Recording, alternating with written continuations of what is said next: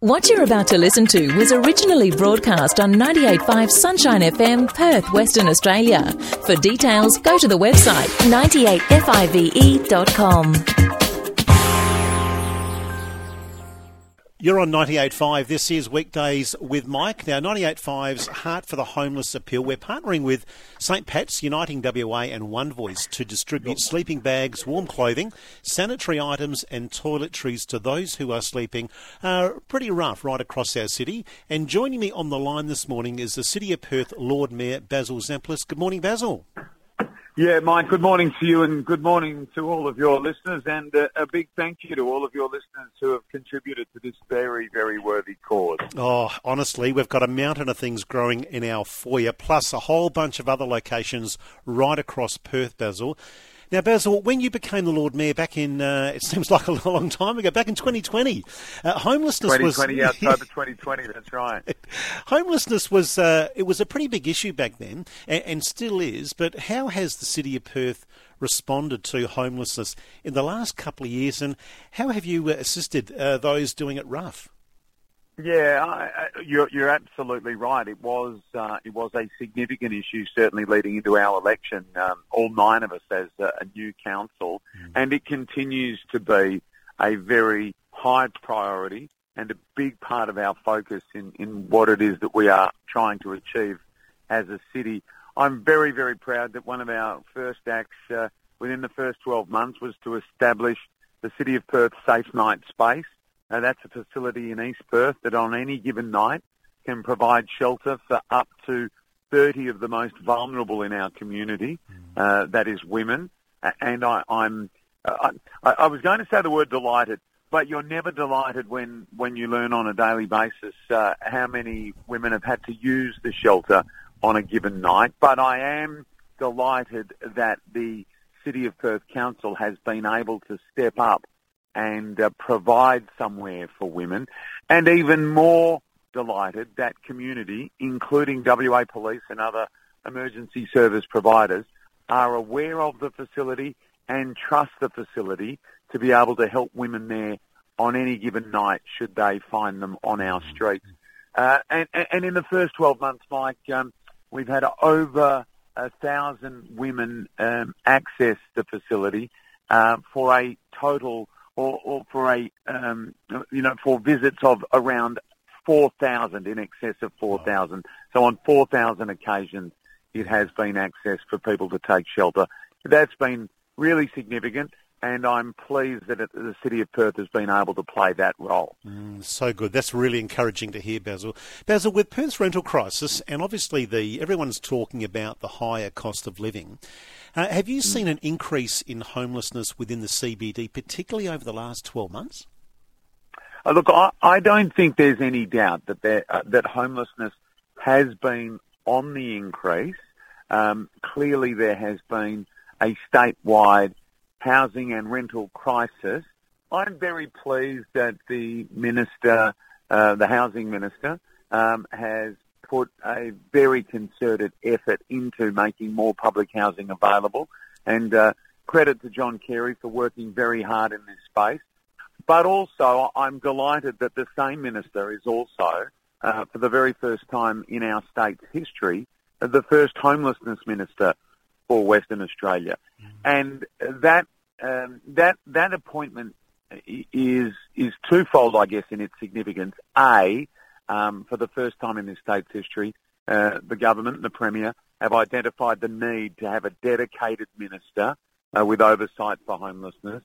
And the fact that it is Minister Carey, I think, is a great plus for the community, and because he is very determined to be able to work with others in the community to get results.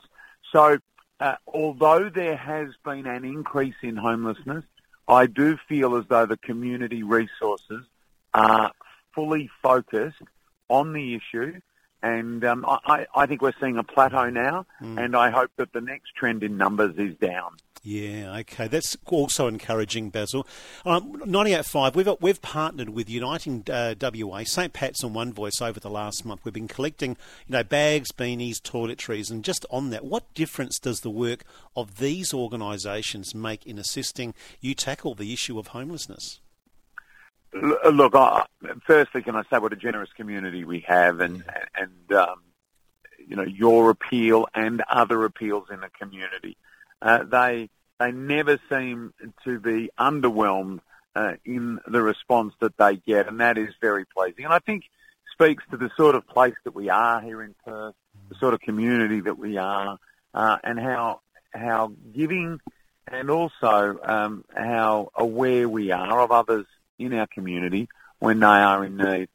Clearly, it makes a difference to the people that can receive these goods or some of the services, certainly some of the clothing and some of the other items.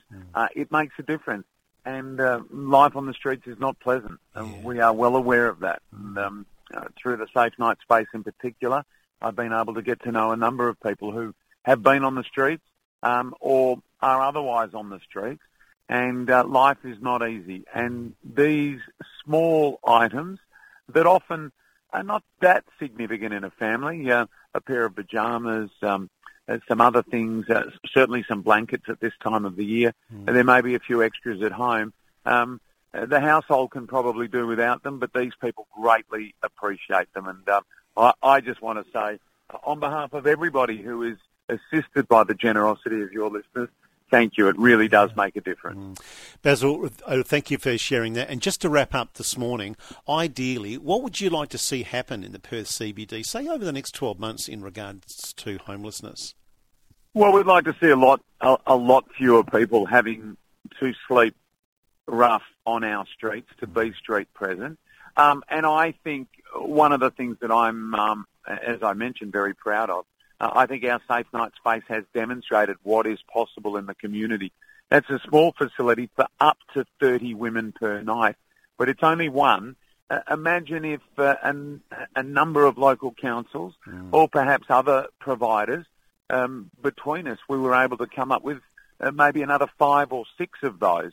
5 or 6 doing 20 or 30 people each per night would mean far fewer on our streets. And what we know is that after a good night's sleep, 3 consecutive good nights' sleep, a person's cognitive ability to start to reconnect with providers or with family or to begin to take the steps to step away from a life on the streets begins to really take shape. So we're making progress.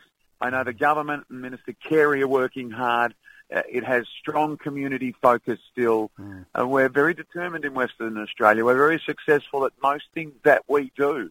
There's no reason why we can't be successful in this space as well. And I know that from everybody that I speak to, that is the determination. But in short, if there were more places where people who are sleeping rough tonight or plan to sleep rough tonight because they don't have anywhere else to go, if there were more places for those people to go as a first step, that would be really significant from my point of view. Basil, really appreciate your time today, and I think it's a collective group. We all get together and are making a difference. So appreciate your time today.